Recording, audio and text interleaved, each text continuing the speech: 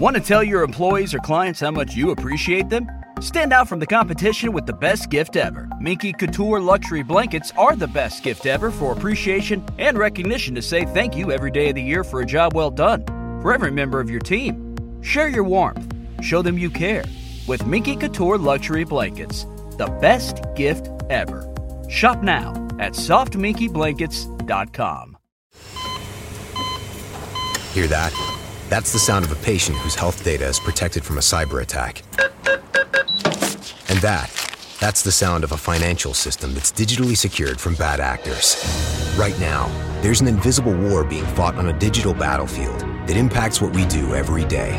That's why at Peraton, we do the can't be done to help protect the vital systems we rely on. Because if we don't, the alternative is unimaginable. Peraton.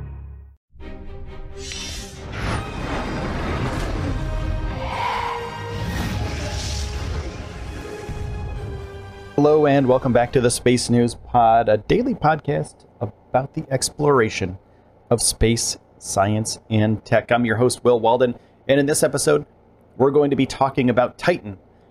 NASA will be sending a helicopter to Titan. It's a drone. It kind of looks like ones that you can buy in the commercial space. So drones that we have here on Earth kind of look like the one that's going to be on Titan. This drone will be launching in the 2020s, will be landing in the 2030s, and it's going to be searching for life. It's very important that they get this right because this could be their only shot to get to Titan for a very long time. It takes about 10 years to get there. So if this mission fails, it'll be at least another 20 years before we get another chance to get over there. Now, that being said, it's really rough on Titan. Its atmosphere is mainly methane.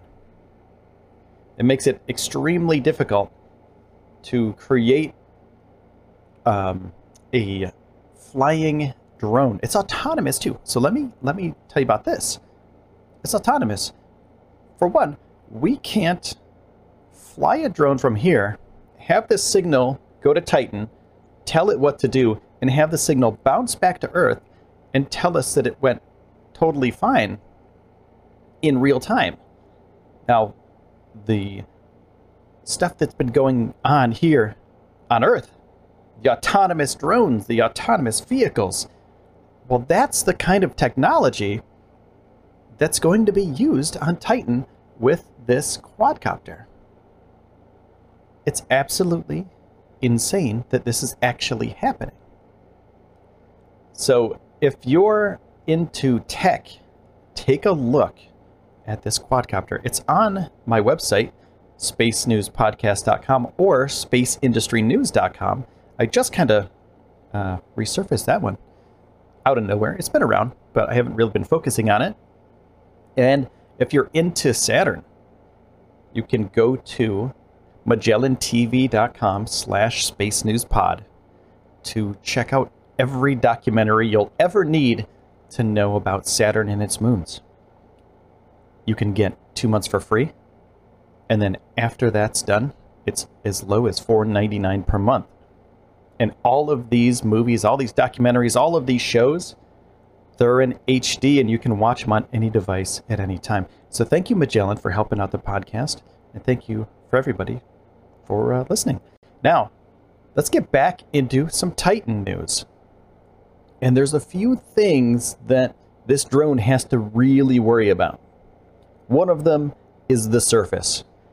Now, if the surface of Titan, as scientists believe it is a sandy material, the rotors could get clogged with sand.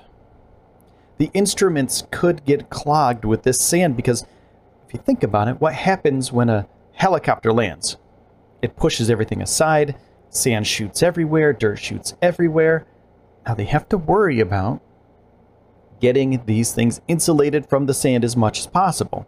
Make sure they don't clog up. Now, since the atmosphere is methane, and there are methane rains that come down on Titan, if a methane rain comes down on the lander, on the autonomous drone, well, it might clog up the instruments. And I spoke with Carolyn Porco on Twitter. Carolyn is the Cassini imaging lead. I said, hey, how cool is it that we are sending a helicopter to another world? She said, how cool? 290 degrees below 0 Fahrenheit. Did you expect any other answer from a scientist? But also dazzling, spectacular. I really hope I'm still around to see it and that it works. And Carolyn makes a really great point here. It's really, really cold on Titan. Almost negative 300 degrees Fahrenheit. Super cold. You know, space is very cold as well. When you're traveling through space, very cold. So the scientists at NASA, the engineers at NASA, will have taken care of this by the time it gets there. And then I followed it up with, kinda expected to hear this. It looks incredibly complex. Hopefully the technology is able to withstand that kind of temperature from the mission length. Seems like sand may be a factor in the long term as well. Any thoughts? Lots of moving parts on this one, she said. We're not sure the surface is sand-like. It could be more like snow made of tar. But there will be large particles made of organic compound, and it's not clear to me what that might do to mechanical mechanisms. Dust on the moon was a real problem for Apollo astronauts. So it seems like the engineers have their work cut out for them on this one. They're going to be searching for life.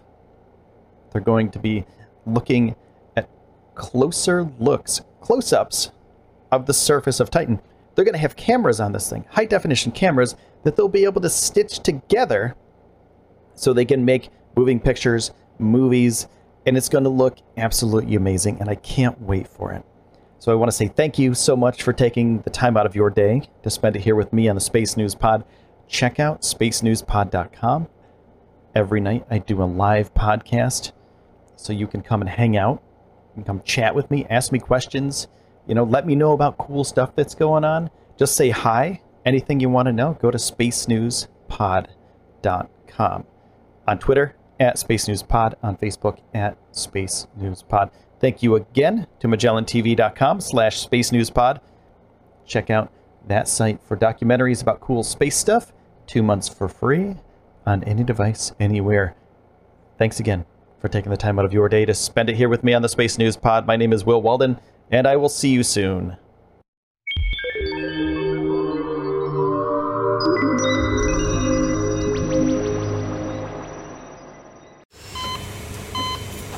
Hear that?